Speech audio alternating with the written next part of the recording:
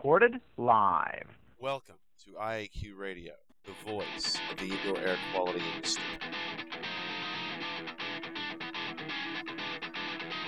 Here we go!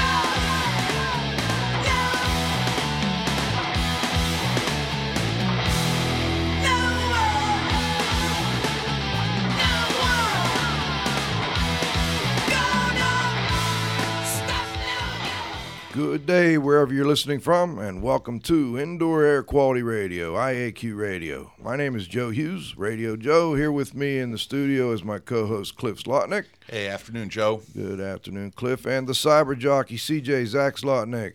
Good afternoon, Joe. We also have our first guest in the studio with us today, Jim Pemberton from Pemberton's. Hi, Joe. Welcome. Thanks for joining us here. First, before we get started, let's... First of all, let people know how to contact us. You can contact me at joe.hughes, Hughes, at iaqtraining.com. Today's segments will include the Microban Trivia Quiz. Jim Pemberton from Pemberton's will be on with us, and David Starks from Zymek Technologies. We first have to thank our sponsors, Microban Systems, the microbial management company at microbansystems.com. Indoor Environment Connections, the newspaper for the IAQ industry.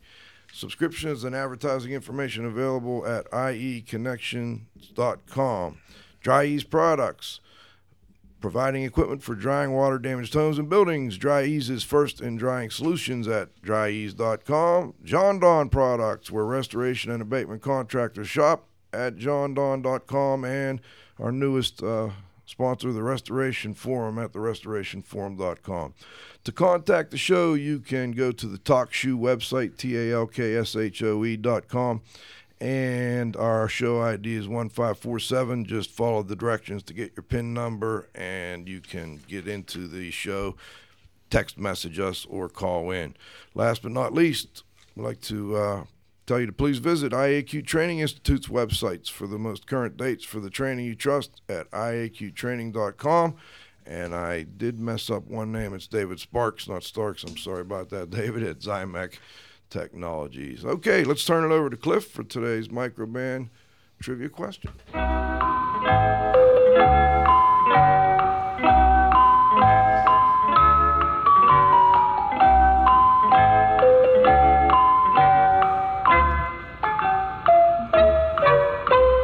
Hey, Zach, how about the envelope, please? Perfect. The Microban trivia question for Friday, March 23, 2007 is, which movie and TV actress holds a patent on bodywear made from a synthetic fiber? I'll repeat it. Which movie and TV actress holds a patent on bodywear made from a synthetic fiber? Back to you, Joe. Okay, thank you, Cliff. Our first guest today is Jim Pemberton. He's a trainer, consultant, and supplier to the cleaning and restoration contractors throughout the United States and Canada. He is an industry activist and spokesperson who uses opportunities as a public speaker and the internet to promote professionalism in the cleaning and restoration industry and to protect the interests of individuals who are a part of it. You can visit the Pemberton website at www.pembertons.com, PEMBERTONS.com. She walks all over you, all over you. You're the carpet man. You're the carpet man. Try so hard to keep that girl skin clean, like she's some kind of figurine. Good afternoon, Jim. Hi, Cliff. First question for you. Is cleaning really a profession? Absolutely it is. A few decades ago, carpet cleaners were seen sort of like janitors that come in the home, but over the last few years, the technology needed to do a great carpet cleaning job, do it properly in the home, and be recognized by the carpet manufacturers as being able to do it, has caused these individuals to get training. They travel throughout the nation, and their investment in equipment often is $50,000 to $100,000. They're now very often seen in the same category as electricians, plumbers, other service professionals. When you deal with carpet cleaning. Let's start with carpet cleaning. I know you work with a lot of other issues as well, Jim, but I'm not that familiar with carpet cleaning. What types of soils do you find in most homes? What are we trying to clean out of these carpets? There was an industry study done some decades ago. It's still considered relatively valid that about 75 to 80% of the soil on a carpet is what we call particulate. It could be animal danders, hair, dust, sand, plant material, anything walked in off the street. The rest of it's made up of liquids, spills from beverages, discharges from animals, just different cosmetics that might be used in the home, paints, so forth, things like that. And finally, aerosols. When people are chasing the bug around with a Raid or putting some hairspray on, that stuff all settles on the carpet and creates another soil. The soil that we find inside of homes and buildings, does it deposit or settle in predictable ways? Good word. Predictably, yes, because as people walk into a building, a dwelling, a facility, they're going to bring it in on their shoes. And it's going to go according to the available space. So as one area gets dirtier, the dirt will just sort of transfer into what we call a traffic area. Other than that, it's a matter of what we just call accidents. People spill something, a pet has an accident, or there's even disasters, fire and water-related disasters that will soil the carpet. But in normal cases, it's through airflow or tracked soil. I'm curious, I have two questions, I guess. What mistakes do most homeowners make which could adversely affect the indoor air quality? And second, I guess I'd follow that up with, what do the cleaners do that might affect that indoor air quality? Well, starting with the consumer, the vacuum cleaner is an important tool to carpet care. Too many of them will buy an improper vacuum cleaner that may say it has HEPA filtration, but the filtration is only a HEPA filter bag, not really designed to work as a unit with a vacuum cleaner. So they need to have a good vacuum cleaner that is made to work in a system to properly filter the air. That would be one thing. The second thing is what they're doing in their home to take spots out, what they spray in their home. Anything that leaves residues in the carpet is going to affect not only the carpet's performance, but ultimately what's in the air. Your follow-up question on the cleaning professional, a good carpet cleaner is aware of this. They'll start with vacuuming. In fact, that's one of the keys you should be looking at when you're hiring a cleaner, that they should vacuum the carpet first, which too many don't do. Then their follow-up cleaning should not just be to how to make the carpet look good, but make sure they don't use things that leave the home with bad smells, with chemical residues, things that could be uncomfortable for the customer, their children, their pets. And finally, for the carpet to dry quickly enough. And I can touch on that more later if you like, but really the fast drying of the carpet is very critical. Follow-up question, Jim. Yeah. Don't some carpet cleaners practice a method where they actually rinse everything out before they leave? That's a growing and more important way to clean carpet, and many cleaners aren't as up on that as they should be, but cleaners that are trained, that are on the cutting edge of technology, more and more are learning the value of rinsing a carpet, leaving as little on the carpet as possible so that soil, any pollutants, the cleaning agent, and water are removed as much as possible. That leaves a clean, dry carpet. There's also some movement now towards trying to minimize the amount of moisture used as well. Aren't they using some sorts of specialized drying equipment along with the process as well? There's two ways to do this. For years, one of the kicks against carpet cleaning is it was wet too long. And there are some methods of cleaning carpet to use minimal moisture during the cleaning process, but they don't always clean it deeply enough. So what leading cleaners do today is buy equipment with sufficient strength and horsepower to extract the carpet thoroughly and then use drying tools to dry it so that it can be walked on rapidly after the cleaner leaves. It's been said that anyone who's a professional cleaner really manages indoor air quality within an environment. Would you agree or disagree with that? I would agree that they should. And a good carpet cleaner certainly will do that because, again, from the beginning of the job to seeing how it should be cleaned, to using methods that extract soil and don't redistribute it within the environment, they are part of that management. And a good cleaner will educate the customer, tell the consumer or the building property owner things they can do to continue to help their carpet look good longer and keep the air clean as well. What are some of the primary differences between the equipment that your carpet cleaner would use and what maybe a household, a homeowner might use or might even rent from the local, I don't know anymore which stores rent these pieces of equipment, I guess Lowe's or Home Depot or... Well, sure, it's a great question because for years people just bought vacuum cleaners. Now we see many people are buying machines to clean their own carpet. Something made for the homeowner to clean their carpet with is generally lightweight, easy to carry, easy to use, and inexpensive. I can't say that they're bad to own. They might be good for spotting or touch-up. But there was an industry study done that showed that the units the average customer can buy that are available in the larger department stores remove about 5% of the soil and residual moisture. Now, you mentioned rental. There are equipment that you can rent, and rental equipment does a little better. Generally, if it's kept in good repair, maybe about 15% removal of soil. But a cleaning professional isn't constrained by something being lightweight or inexpensive. They make major investments in their equipment. If they've got the best equipment available, and it's generally truck-mounted equipment, this type of equipment, according to studies, can remove as much as 90% of the soil.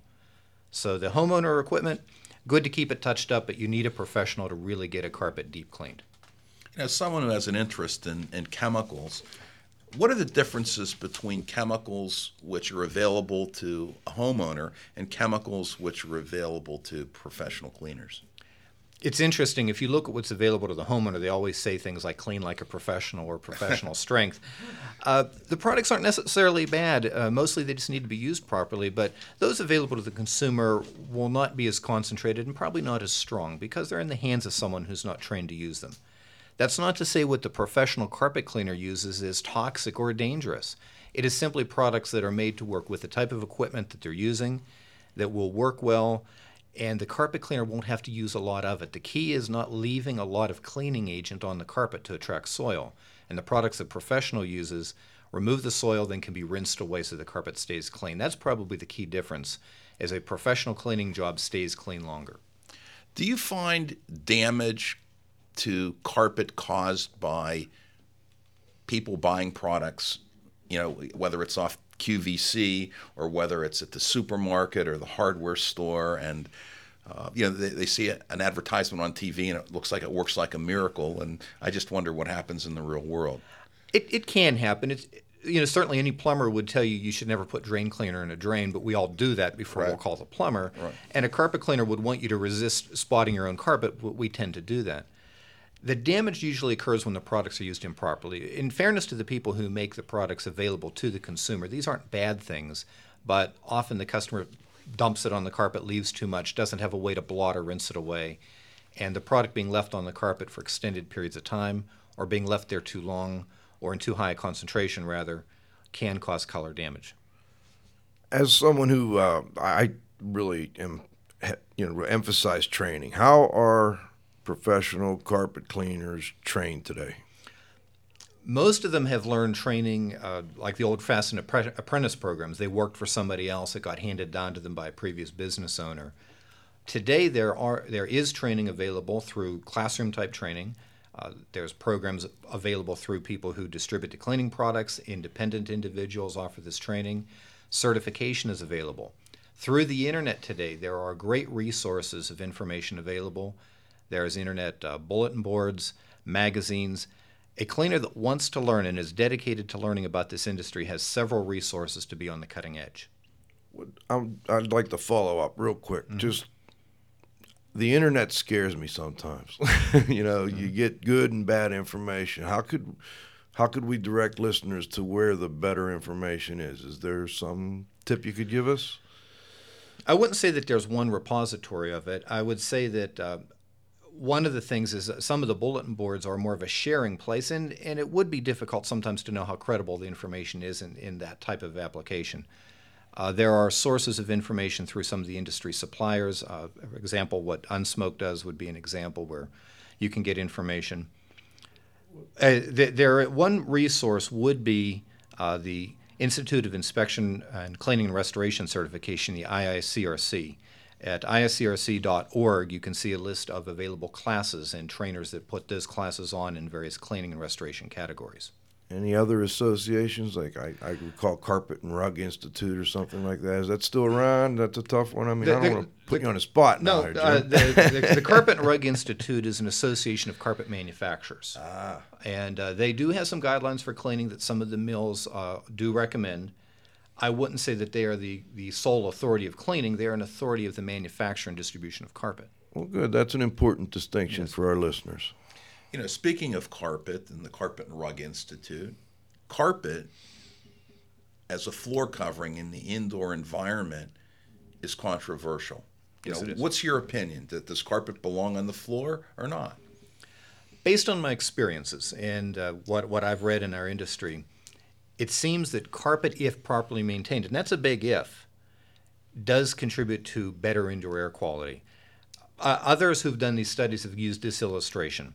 Carpet acts as a filter, and while that filter is kept clean, it will hold on to particulates, bioaerosols, biocontaminants, and keep them from being rapidly distributed into the airspace. So with the understanding that the consumer or the building owner or the people in charge of a facility will properly vacuum carpet on a regular basis with filtration and clean that carpet to remove residues that aren't removed by vacuuming, it can become something that actually controls and holds on to those contaminants. Hard floors, and some of us have gone to ceramics and laminates and so forth. Often you find there's more dust in those environments than there is with carpet. So I would say that carpet would be a more positive thing to have, with the understanding that it has to be maintained. With that maintenance issue, and how often do you recommend having carpet? I mean, obviously, let's start with, how often do you sweep the carpet? How often do you have the carpet cleaner come in and actually do a good thorough cleaning on it? Is there a rule of thumb? There are some rules. I mean, first understanding depends how much activity goes on in the home, and what environment you're in. Are you near construction and so forth? But there's a couple of things. Generally, cleaning carpet every year is a very good baseline. The Carpet and Rug Institute, as an example, their member companies such as Shaw Industries really recommend hot water extraction on a yearly to 18-month basis. In fact, recommend is the wrong word. They now require it just to maintain the texture retention warranties that they put on their carpet. They recognize that the thorough cleaning and flushing of these yarns keeps the carpet looking good longer. So certainly if they have an interest in keeping their product looking good to their customer, that's their reasons they use this frequency. Many people are now getting their carpet cleaned more than 1 year. If you have a lot of activity in your home, pets, young children, it really would pay perhaps to have every 6 months, and that is a stronger trend to go to 6-month cleaning cycles. And that's with the hot water extraction. What other types of cleaning? Is there dry cleaning, wet cleaning? Can you give us some information on that? The reason I mention hot water extraction is it's often preferred or recommended by the carpet mills, but not all of them. There are other methods of cleaning, and sometimes terms like dry and wet and steam cleaning are difficult to understand. A better way to look at them are low moisture methods and then perhaps hot water extraction. Low moisture methods would include things that use a powdered carrier, such as a cellulose material or a polymer, that's impregnated with a detergent. This material is distributed through the carpet, worked in with brushes, and vacuumed away. It's a very dry system of cleaning, but it actually does include some moisture as well, because there's preconditioning agents and pre-sprays that are needed to loosen soil. That's why we don't really call them dry, but very low moisture. That method is excellent in areas of high traffic, areas where any slip-slide hazards might exist, but primarily is used more in commercial facilities and is not known to do the deep restorative cleaning sometimes needed by hot water extraction. There's other low moisture methods that are very acceptable that use a detergent that's worked into the carpet, allowed to dry. It surrounds the soil and is vacuumed out later. So all these methods are valid. Hot water extraction happens to be the one currently preferred by most manufacturers of carpet. You mentioned steam. Can you elaborate on that just a little bit? Yeah, the term steam cleaning is a misnomer. It comes from the original inventor of extraction equipment in the 60s, who actually used a steam-generated equipment to produce the pressure for the liquid. Actual live steam applied to the carpet would be damaging. Most hot water extraction is done from anywhere from room temperature, lukewarm temperature, to probably about 180 degrees at the carpet's contact point. Not at the equipment, but what actually touches the carpet. These temperatures are very good for cleaning the carpet, but still safe. But they're not truly steam. Is that type of temperature seems like it might also help disinfect when you get up to that type of level of temperature. Is that true? I don't think that I would feel comfortable making that claim, because the heat would have to be on the carpet for an extended period of time. Okay. People more educated than me could answer that question in depth in microbiology, but suffice to say this, that during the cleaning process, the hot water hits the carpet and is rapidly vacuumed away within seconds. So that heat spike is a very, very brief period of time, just enough to loosen grease and oil and break down hardened material on the carpet. but not that it would have any type of deep sanitizing effect. That takes other products like your sponsor Microban would probably have something that work very well for that. We've been I set him up. He hit the home run. pitch it underhand. There you go, Joe. Perfect. Hits it out of the park. If I had my carpet at home professionally cleaned with hot water extraction, how soon would I expect it to dry? A reasonable expectation of any carpet cleaner professional is generally considered in about a 6 to 8 hour range. But really today, many cleaners are going the extra mile. They're buying more expensive equipment or using additional drying equipment to have the carpet dry in a few hours and sometimes less than an hour. A lot of that, though, will also depend on how soiled you allowed your carpet to get. Are you giving this gentleman a difficult job to do with the amount of soil level? Are they able to maintain it? And even outside conditions. Air conditioning the home versus a rainy day in an unair-conditioned dwelling. But within reason, within a few hours, is fairly easy to attain today. It's a common option as part of professional carpet cleaning to have this option of deciding whether or not you want fabric protection or you don't. Is there really anything to it? Or, we have a lot of consumers that listen. Is this a good investment or is this not a good investment? Carpet protector works. Okay. To give it a more specific thing, there are two things that the consumer has to be aware of. One is be sure you've got a reputable carpet cleaner, and I do want to comment on that before we're finished today. Sure. But a reputable carpet cleaner will buy a product that works. Will clean the carpet in such a way that the product will adhere. If they leave a lot of detergent residues on the carpet, it won't work. They'll apply it at the right rate, and then the second thing is they'll advise their customer of how to use it. Having the carpet protector doesn't mean that you don't vacuum the carpet or blot up spills. What a protector does is buys time. It buys you time to remove the spot before it becomes a stain. It allows the vacuum cleaner to do a better job.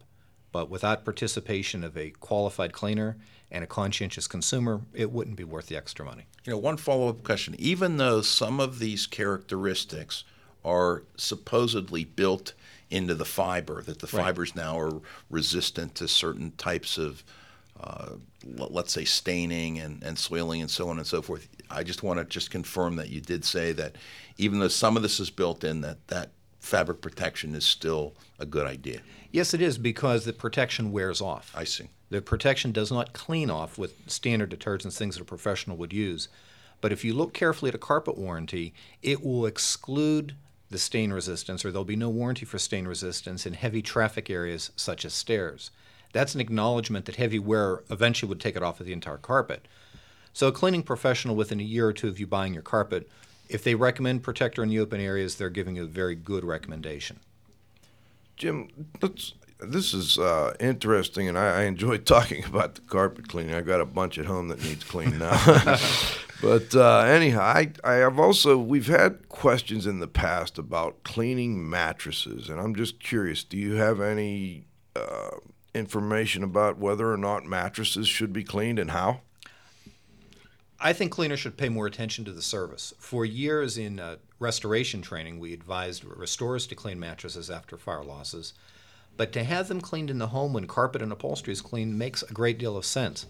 Obviously, we spend a great deal of our life on that mattress, and skin danders and other things work their way into the mattress.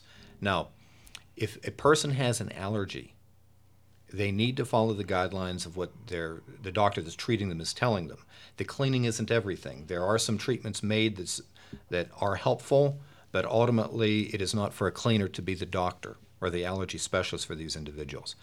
Another note, if you have your mattress cleaned, you're having it cleaned to make you more comfortable, to know that it's more sanitary, but any stains that result from human use of the mattress over the years will not be removed with most cleaning, because mattresses aren't designed to be stain resistant. And what should I look for in having my mattress cleaned? How should they clean it? I don't know. Okay, a carpet cleaner would clean the mattress the way they would clean your sofa or chair. They would use hot water extraction with tools that are designed for cleaning upholstery. They would use detergents that would be safe for both them and the people that live there, and then the residues would be rinsed away. So it would just be very similar to how the carpet and the upholstery would be cleaned. I think that's a very important point, because I think there are a number of different methods that are offered in terms of mattress cleaning, and I think that some of them would be, I guess, what I would consider a totally dry method where they're not really doing much but vacuuming the carpet.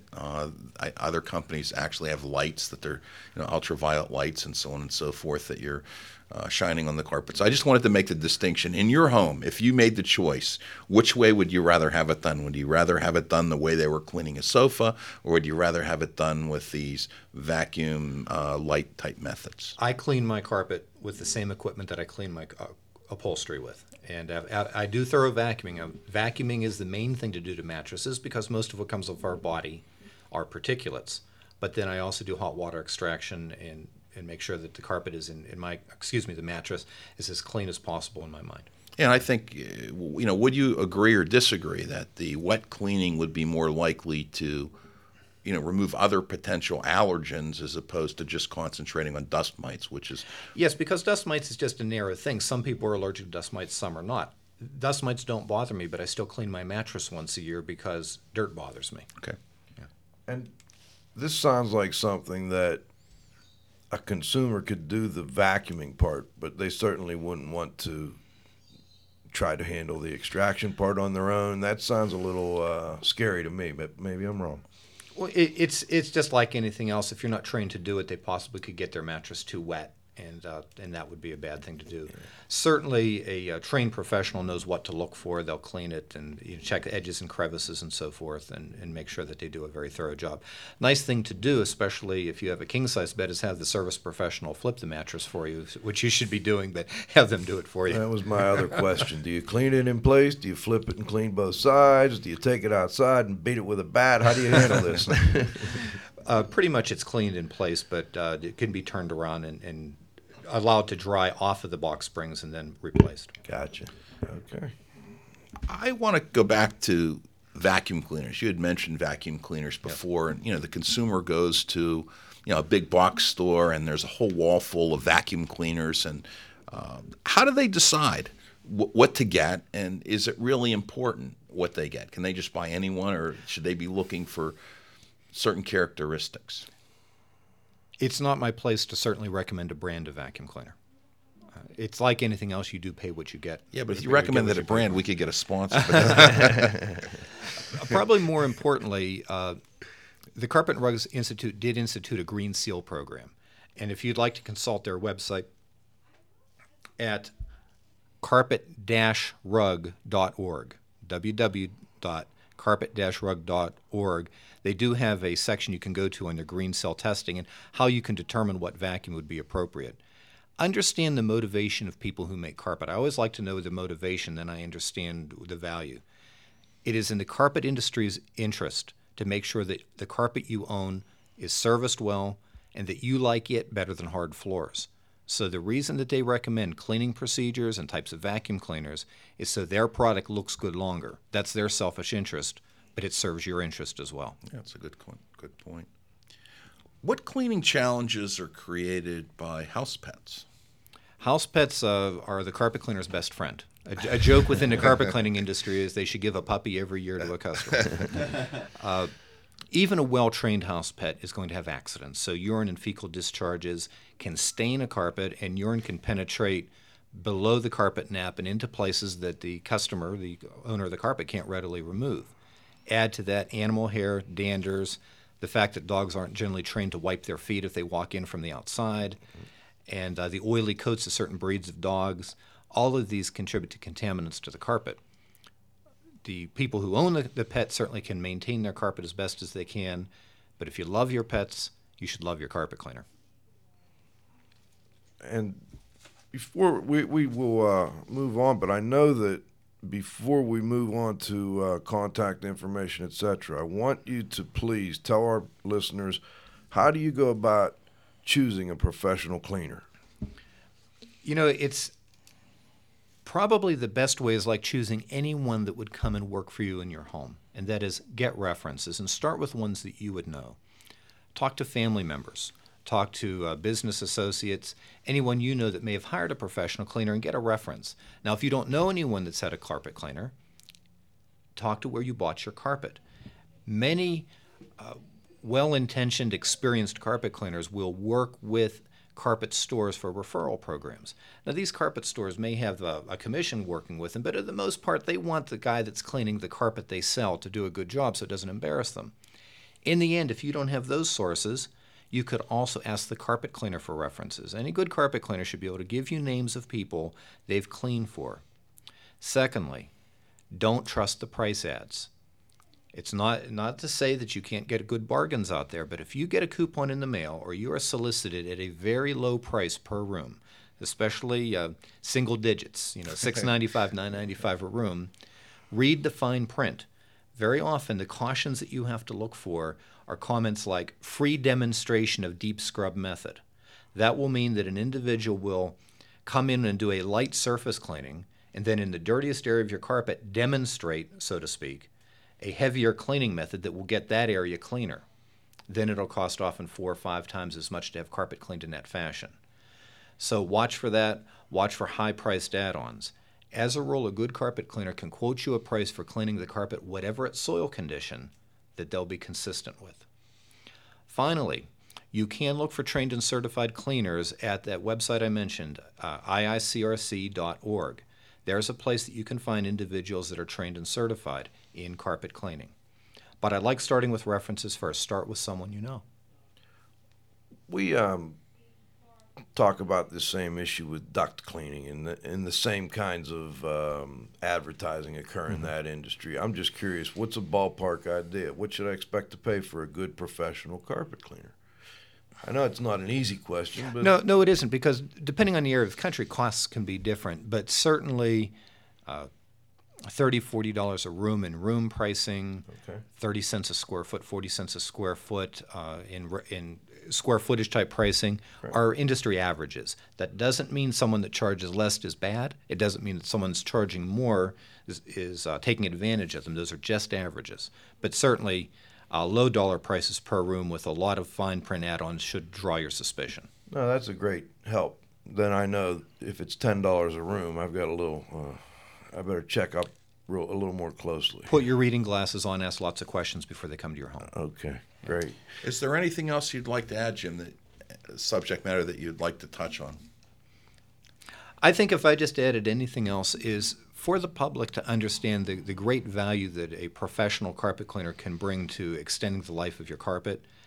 These individuals, I know most of them personally with my work as a consultant and a trainer, are generally people that take a great pride in doing the type of work that they do. And you can definitely get longer life of your carpet, which doesn't just save you money in replacing carpet, but really the disruption of having carpet installed and your home moved around. And carpet really is easier to maintain and more affordable for you than many hard surfaces. You might think that buying tile or wood is an easier care surface, but in a long term, those things can be more expensive to keep looking good longer. Carpet is a great investment for you, and so is cleaning of it. Jim, before we move on to our next guest, let me bring Dr. Wild. Dietrich, are you still on the line there? Hello. Yep, I'm here. I listen carefully. Hello, Dieter. Always, There's a quiz. we always like to get your input at the end of each guest here. Any Well, questions or comments? It brought back a couple of experiences I had because I grew up during and after the Second World War when we didn't have vacuum cleaners. And I remember it was a dirty job, but it was a chore. But we had to go outside and bang the carpet when it was hanging up, and we had to do that about once a month or thereabouts. And we did the same thing, interestingly, with mattresses. Now, mattresses in Europe are differently constructed than in the United States. They come in 3 pieces. And again, we took those out and banged it. I don't even know the name in English. With a special tool manually until you banged it so long that no dust was coming out. So that is interesting. Other than that, I would have had also the question, what does a good job cost? Not a cheap one. Like I said, $10 a room. I know somebody is cheating. That doesn't work.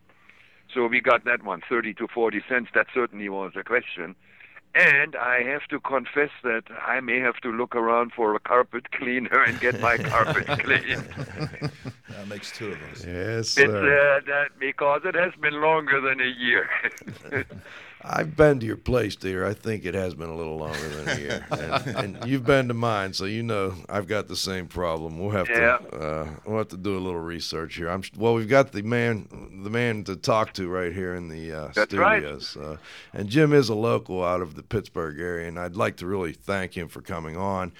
And Jim also is very knowledgeable about more than just carpet, and we'd certainly love to have you come back and talk about other issues in the future. But before you go, could you give us contact information for people that might be interested in calling or emailing? Or Yes, all of the above. As you mentioned, our website, www.pembertons.com, PEMBERTONS.com. We have a informative educational website, eClean Advisor, the letter E, CLEAN, Advisor, ADVISOR, advisor.com. And I can be reached at jimpem2, JIMPEM2 at comcast.net. Thanks, Jim. Thanks for joining us. Thank you. She walks all over you, and over you. You're the carpet man. You're the carpet man. Try so hard to keep that girl skin clean, like she's some kind of figurine. it looks like we have IE Connections on the line here for a little What's News segment. Zach, do you have any? You got a kitten up a tree, well, come to me, and I'll see it makes it on the front page. The mayor's mother broke a toe, they gotta know. Stop the press, it's the mess, it's a scandal of the age. Hell, it's big news, another shock to rock. Hello, Steve Sauer. Are you out there? Yes, Joe, I'm here. How you doing? I'm great. How about yourself? Are you recovering? I know you weren't feeling well. You feeling a little better now, Steve? A little bit better. Hopefully I should be good by Monday. Great. Well, what's new, Steve? We've got a new edition coming out pretty soon of Indoor Environment Connections. What's the headline this month? Well, the front page actually is a big investigative. No, I don't know. I'm not going to say that. There were a bunch of investigative stories in mainstream news outlets, about the treatment of American military veterans in medical facilities, spurred on by a series that appeared at the end of last month in the Washington Post about the Walter Reed Army Medical Center right here in D.C.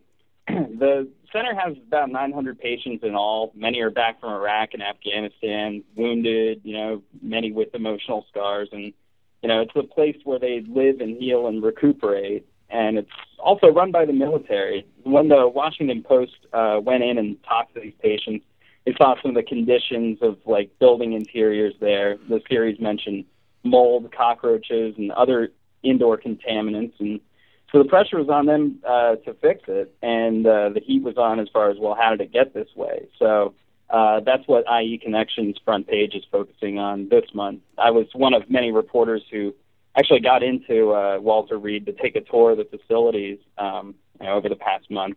And I was just there earlier this week. I don't think that has any connection to do with why I'm sick right now. I hope not, Steve. Well, what was it like? I mean, give us the scoop. Come on. Mold everywhere, rats, cockroaches. What's the deal? No, everything's pretty much, the mold has now been painted over.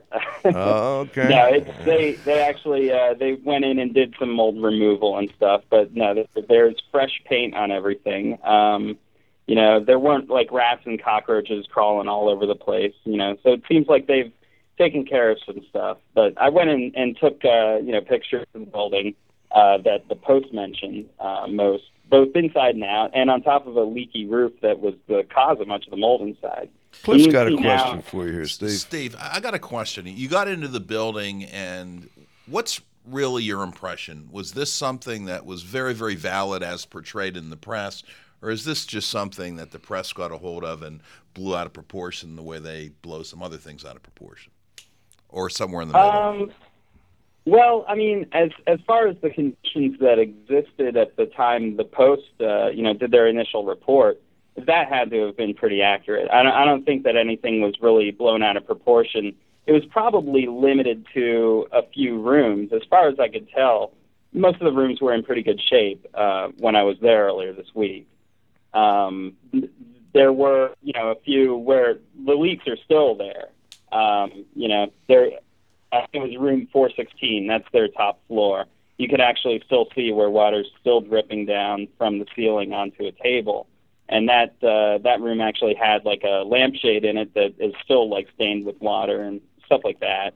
So, it's not all entirely, fixed up, but they have contracts that they're, to do all that. And that's sort of where my interview, which I published a lot of, that explores the topic of, their contracts. They just got a private company called IAP Worldwide Services to come in and handle regular maintenance. And as far as like the leaky roof that's causing the leak in 416, they did a little bit of patchwork and stuff, but now they have a contract to get it fixed entirely, the entire roof replaced by the end of April. Good, Steve. What else? Give me one more quick, interesting tidbit that'll get people interested in reading the paper this month. Another big story is an ongoing discussion over ethics in the indoor air quality industry. Ethics? You mean there's ethics in the indoor air quality industry? There's a debate over whether there should be.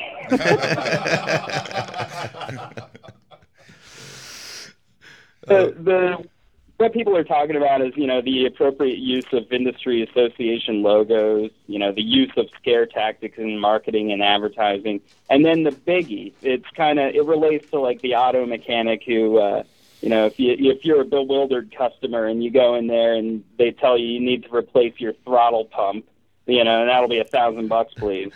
Of course, if you're getting the right deal, and it's kind of the same way with mold people, someone could interpret testing results in a way that says that you have more mold than you actually do, so it drives up the cost of removal.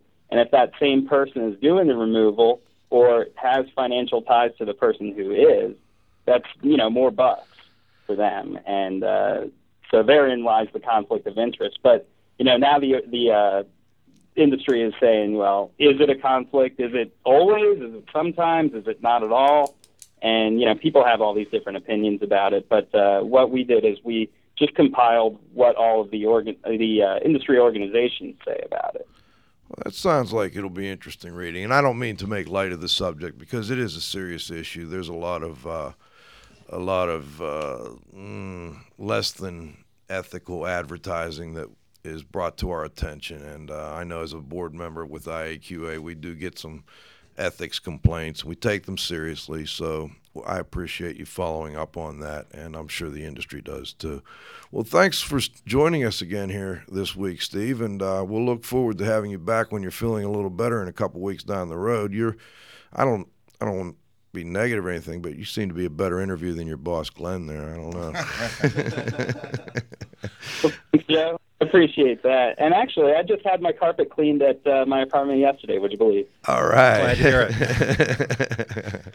Thanks again, Steve. We'll talk to you in a couple weeks. All right, take care. You got a kitten up a tree, well, come to me, and I'll see it makes it on the front page. The mayor's mother broke a toe, they gotta know. Stop the press, it's the mess, it's a scandal of the age. Hell, it's big news, another shot to rock. Our next guest is David Sparks. David Sparks is Executive Vice President of Research and Development of Zymek Technologies. David also invented Zymek's microparticle sterilizing technology. David began his career as an entrepreneur by formulating a specialized cleaner for use in conjunction with pressure washers to remove years of oxidized dirt and paint from railroad cars without the need for brushing. In the late 1990s, David worked overseas as a consultant, the British Petroleum Company, in the breakdown of crude oil and assisted them in environmental cleanups in Trinidad and Tobago. David returned to the United States in 2000 and opened a hydroengineering and chemical manufacturing business in Florida. In early 2004, David invented Zymex microparticle sterilizing technology, which is the most effective indoor air sterilizing and surface technology in the world. Last week, I was down at the RIA convention in Orlando, and I finagled a tour of their facility, and I got really excited about the machine. And we're going to talk to the Particle Man in a minute. Particle Man, doing the things a particle can. What's he like? It's not important. Particle Man, is he a dot or is he a speck? When he's underwater, does he get wet? Or does the water get him instead? Nobody knows. Particle Man. All right. Thank you, Zach. Welcome, David Sparks. Are you on the line? Yes, Joe. How are you? Great, thank you. How about yourself? I'm doing well. Thanks for joining us. I have been on the road, and I came back, and I saw an email from Cliff that we were going to have you on the show, and I had a chance to look at your website real quickly. Can you tell us a little bit more about exactly what this microparticle sterilizing technology is and how it works? I sure can. It's a very exciting new patented technology that we've come out with. We are able to break down different types of solutions, not necessarily a disinfectant. It can be other items as well. But we've discovered a way to break it down to the submicron size. As you're aware, you can spray large particles around. You have surface tensions involved. Therefore, the particles don't necessarily get a chance to come in contact with what you're trying to clean. So what we've done is basically developed a wonderful process that not only breaks it down to 1 micron and below in particle sizes, but also has a charge to it, which aids in actually letting the particle migrate to all three-dimensional surfaces within a room. So we've had some very, very unmatched success with this product, and I'm very pleased to be on your show. You know, one of the things that I saw when I was down there is they had a phenomenal demonstration. They actually did a room for me, and I got to see them fill the room up with the treatment material and then evacuate it. And I think Dave's going to talk a little bit more about that. But they also had this obstacle course created, and this was the most incredible thing that I've ever seen. And because our guests are listening, Dave, can you tell us a little bit about the size of the obstacle course, what's in it, the obstacles, and how you're able to get these charged particles through this obstacle course? Be happy to. It's a pyramid approximately 8 feet, I believe about 8 feet tall by 8 feet wide. It contains 10 boxes, and those boxes are designed to serve as individual barriers between the two boxes, you know, box to box to box to the next level of boxes. We have throughways that are designed to accept different types of mediums, such as filter medium, screen, venting, carpet, padding, children's toys, anything that could possibly obstruct a particle or run into a particle in different locations within this chamber. And we start the whole demonstration process from the bottom working up. And we continue to add different types of mediums, and you can see the particles going through the easy stuff of, you know, at first, of course, like a vent. Then it goes through a screen. Then it goes through a couple inches of construction insulation. Then it goes through AC filters. Then it's going through more insulation and more insulation. Then children's toys in the next level, all the way up through the top until it comes off the top and starts cascading down the side. A lot of the particles that we have generated, you're seeing only maybe 30% of them. What you're not seeing and what is adhering to all those surfaces is really the amazing part of our technology. So it's really an amazing thing to watch, and I would love to have people visit our website and check it out. Let me see if I can visualize this a little better. So I'm visualizing a fog or a mist, I guess. We call it our dry mist treatment. It's a little bit more descriptive than that. It's kind of hard to explain. Okay, that's what I'm trying to get at. We're on the radio, so I'm thinking, okay, we've got these very small 1 micrometer. I'll do that for Dr. Weil because he doesn't like micron. It's a sloppy way of saying micrometer in his opinion. You know, the Germans are very precise, but and not anything against you. We all do it, Dave. But I can't see a 1 micrometer particle. Obviously, we can see down to maybe 50 micrometers.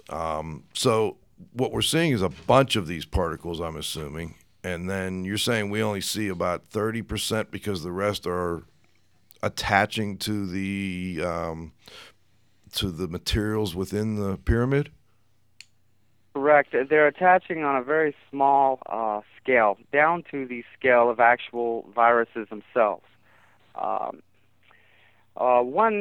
To give you, for instance, like you say, 50 micrometers, nanometers, whatever you want to call them, you can see those. But when you start looking across a room filled with particles, you get light diffusion, even if they are quarter micron below whatever. You start having light diffusion from the very huge mass number of all these particles that we generate.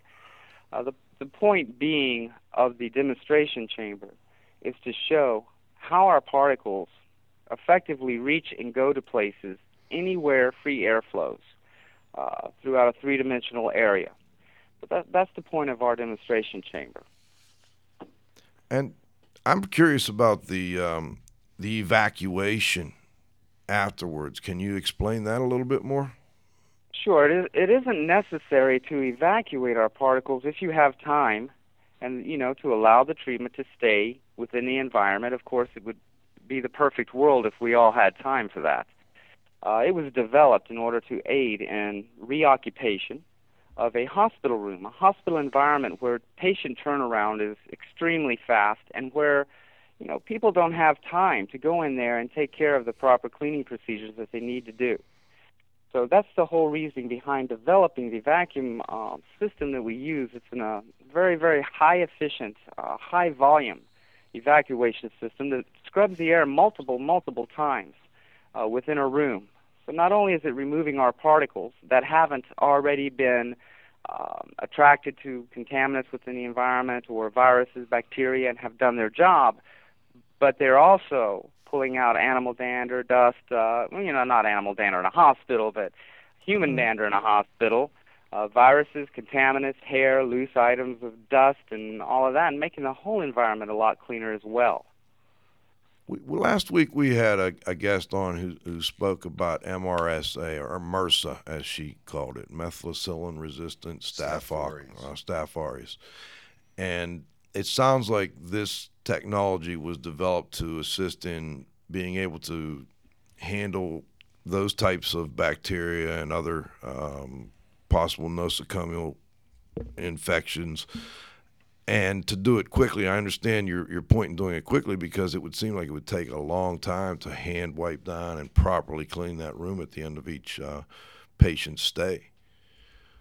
There's also places, there's also places where this will get that you can't get by hand, which I think is one of the most important aspects of the treatment. I mean, I saw them literally take this room, and they had it set up so you could visually see it. It was an average size office such as this, 12 by 15. And literally within a couple of minutes, this room filled up with this vapor. And it was all programmed. And I'm going to get David to ask him some questions about the programmability of the machine. But it was programmed. It knew when to go on. It knew when to go off. And also it had this vacuum system, which was separate. It was like a slave to it. So the vacuum system went on. It knew how long it was going to take to remove all the particles. And we literally went into that room several minutes later. I would say this whole thing probably took less than 5 minutes to do this whole demonstration. And you didn't notice any significant odor from the product, anything like that. And what was most amazing is that there didn't seem to be any droplets. There were no droplets on the windows. There were no droplets on the floor. There were no droplets on horizontal surfaces. And to me, I found that just most amazing. Well, as you probably know, and according to the CDC, that MRSA is infecting over 2,500,000 people a year. 100,000 people are dying every year. That's unnecessary. it is very difficult, if not impossible, for anybody to clean all three-dimensional surfaces within a hospital room. We've all been there. We've seen them. You can have someone sneeze and create, the viruses and bacteria and such within the saliva is thrown who knows where, and it has time to grow and multiply. Our system's designed to reach those areas without leaving residue, without leaving any residue at all. But it does the job, kills the viruses, and makes it a much safer environment for the people that are, occupying that room in a very quick amount of time. Very, very quick. If I understand correctly, Dave, your target market, or one of your target markets, is to take this machine and sell it to the hospital so that the hospital will utilize it. You have their personnel utilize it between patients. Let's talk a little bit about the automation that you have on this machine. What sort of records are kept, and why is this important? Well, this system, to kind of go back up just a little bit, it really, some of the dirtiest, most contaminated areas we've found as far as medical goes are the ones located on four wheels. That's the ambulances, the fire trucks. These people are picking people up.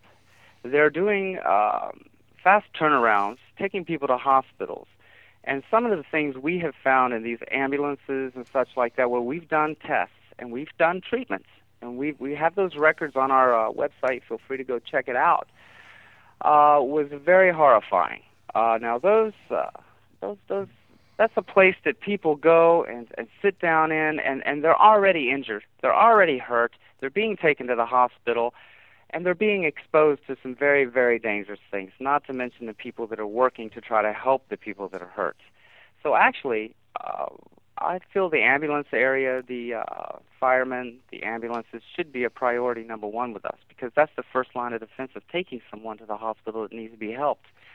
Now, in regards to the programmability of our equipment, we've done the very best we can to make this as user-friendly and automatic as possible.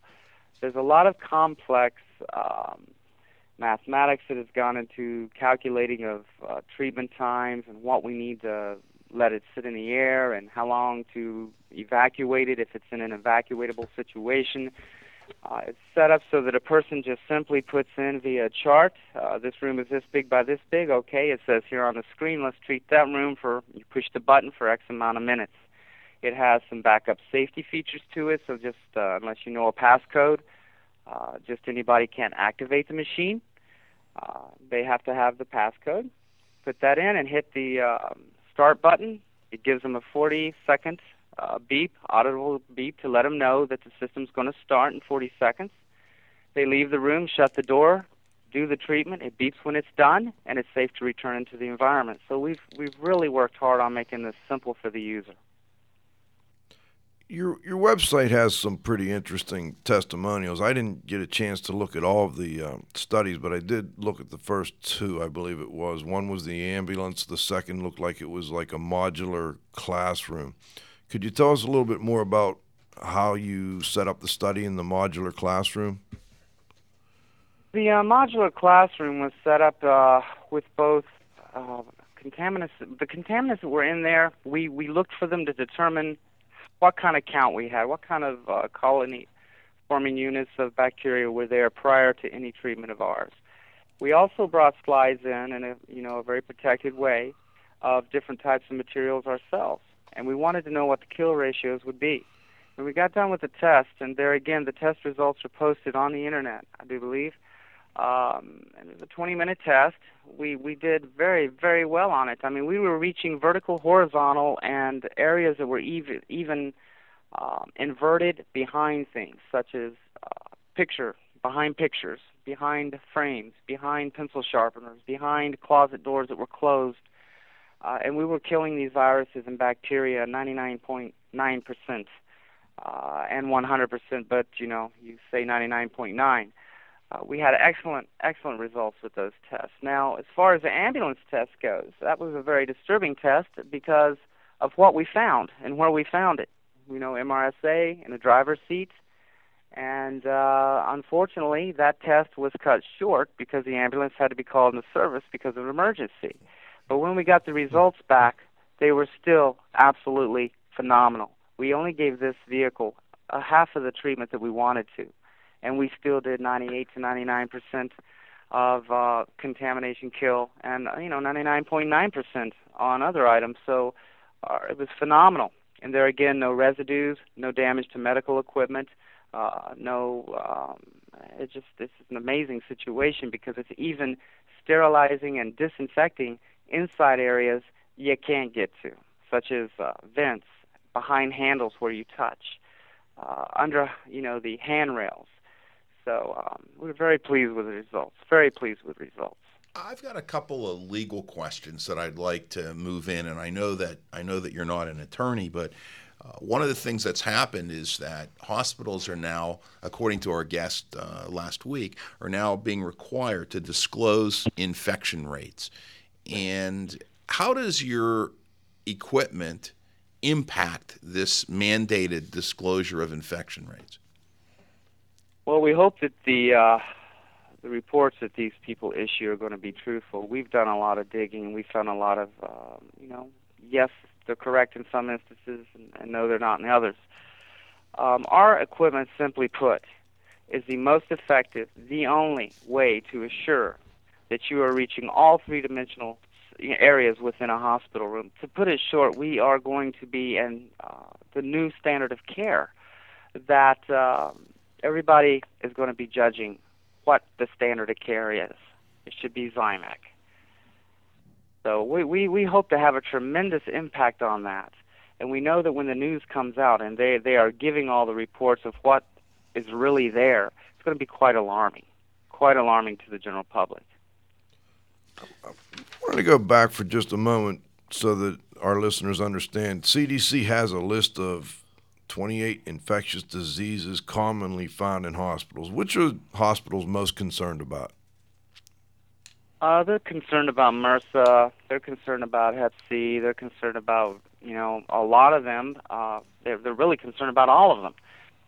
The situation, what do? Do we target one virus and let the others go?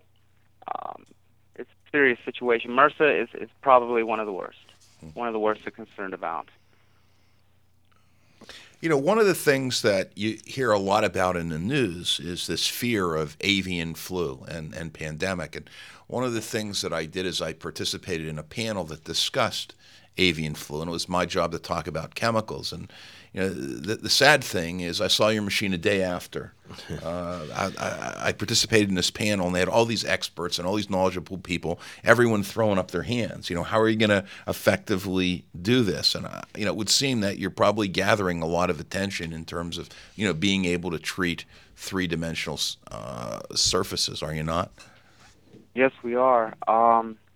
This is a very, very serious question because our system, if it broke out in a school, and let's say Joey had symptoms of this virus, none of the other children got it, how would you let any of the other children go back to school knowing that you had treated this building without burning it down, as best as you possibly could to eliminate the virus within that structure? There's only one way.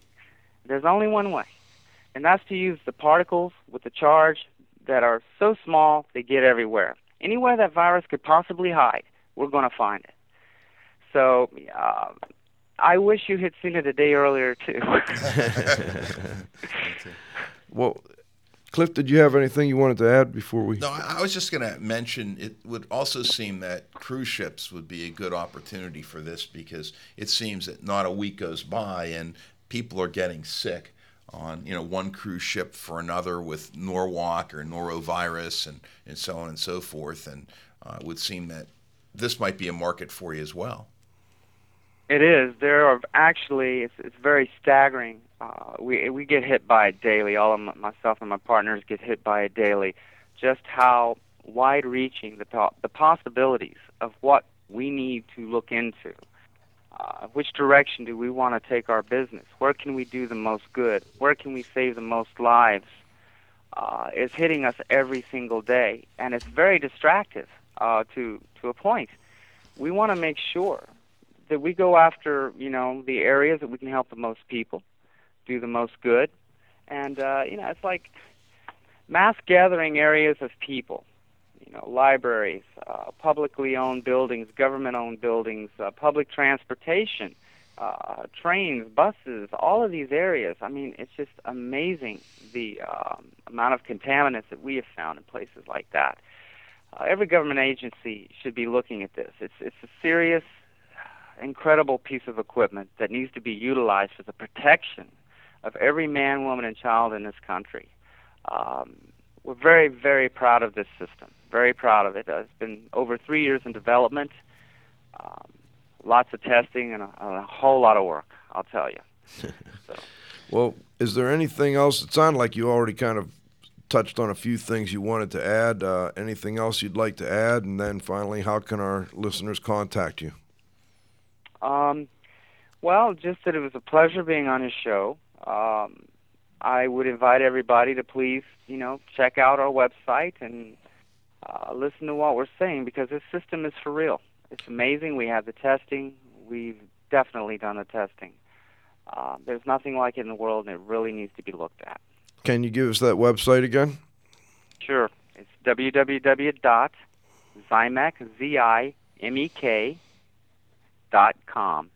And is your contact information on there, or would you like to leave that as well? Contact information is on the website. You can go to different branches of our company through the website. You can also call us via our 800 number, which is 800-719-4635, or you can remember it by going 800-71-ZIMEC. Okay, let's see if Dr. Weil is still around. Dieter, are you still on the phone?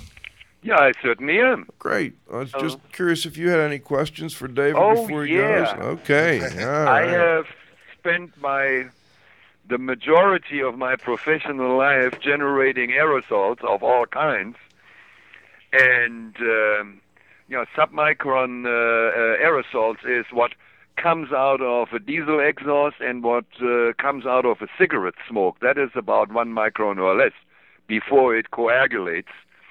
I kind of know how to generate those particles. How do you do that over there? Do you use a heating process and create a fume like a fog machine? No, sir. We do not do it that way. We do not thermally decompose any of the active ingredients that are in a disinfectant solution, nor do we use steam or heat or any of that. Well, I happen to have downstairs in my garage a spinning disc generator, but that one wouldn't put out a heck of a lot of aerosols in such a short time. No. Anyway, obviously that is that you mentioned it. What is the active ingredient, or can't you tell us that? Mechanically, I can't share that with anybody. It's patented technology, it's proprietary, and it's been 3 years in development. But it's because it's patented technology, you can put a little trust in the fact that it's not a simple boiler or steamer or a spinning wheel or anything like that. This is some serious technology that's doing some unique The things. other ones are too. I know Dotraband generators, and I happen to have a couple of those around somewhere in my house. Mm-hmm. Haven't used them in years. What type of generators?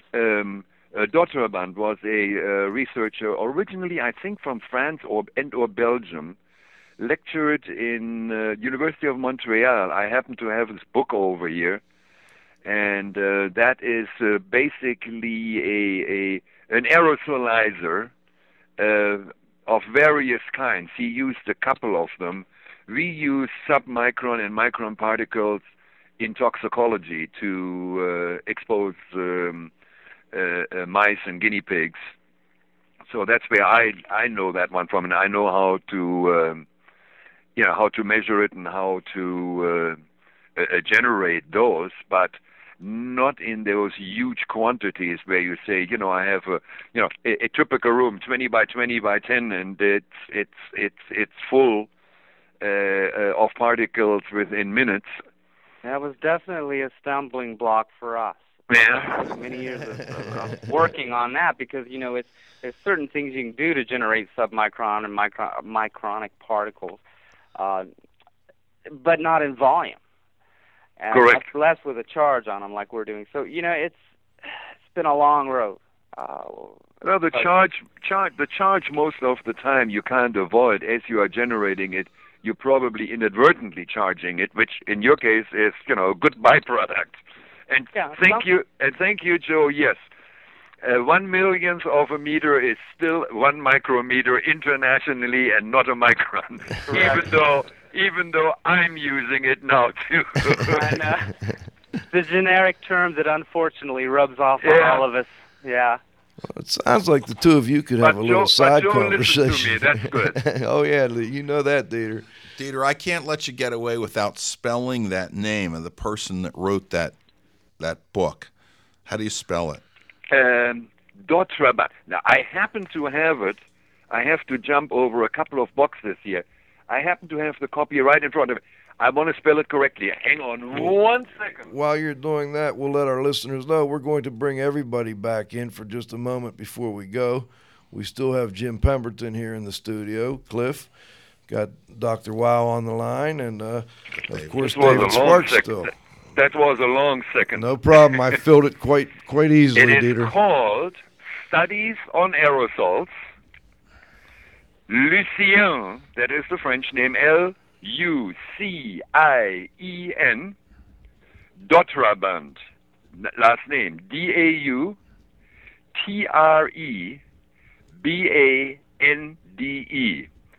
He's a real smart guy. He's an MD and a PhD. Excellent. You're a smart guy, too. Dieter, it's always. In fact, it was, believe it or not, it was published in 1958. Wow. And it's still applicable today, huh? Well, let's. That's right. He's from Belgium. He is from Belgium. Let's go around the table here, Jim. Anything you wanted to ask of David, or anything you'd like to add as a? David, is this product currently available to hospitals to purchase? Yes, it is. Is it available in Canada as well as the United States? Canada, not as of yet. Okay, I'll want to know when it is. I might have a lead for you. Okay. Okay, thank you. From a personal note, I have a family member experiencing severe difficulties right now from nosocomial infection. This is something that I'm just shocked that it's not more in the public eye of how serious this is. And most people you talk to have somebody suffering from this. What a great product you're bringing to the marketplace. Yeah, that's one of the things that David had personally shared with me. That was one of his motivations and inspirations for doing this, because it happened in his family as well. Yeah. All too frequent. David, anything that you wanted to maybe ask Jim about some of the cleaning issues that he touched on? Well, I've found that you're very, very knowledgeable and professional on your issues. I have a chemical background as well, and I really enjoyed listening to you today. So well, thank you. You covered everything. You did a very good job. Moisture content, vacuum, all that. Yeah, you did a very good job. Cool. Great. Well, thank you both. Dieter, anything you'd like to add before we go? Yeah, no, not. In fact, I want to take a look at the website. It is ZIMEK. MEK. MEK. ZIMEK. Mm-hmm. Okay, got it. Great. Okay. All right. Well, thank you. Well, hey, thank you, David, and thank you, Jim, and thank you, Dr. Dietrich Wow. Also like to thank my co-host here, Cliff Slotnick. It's always a pleasure, John. The cyber jockey, Zach, for handling the... It's always a good time here on IAQ Radio. Yeah, we've had a great time today, and of course, we also like to thank our growing group of loyal listeners, and we'll look forward to seeing you here again next week on IAQ Radio.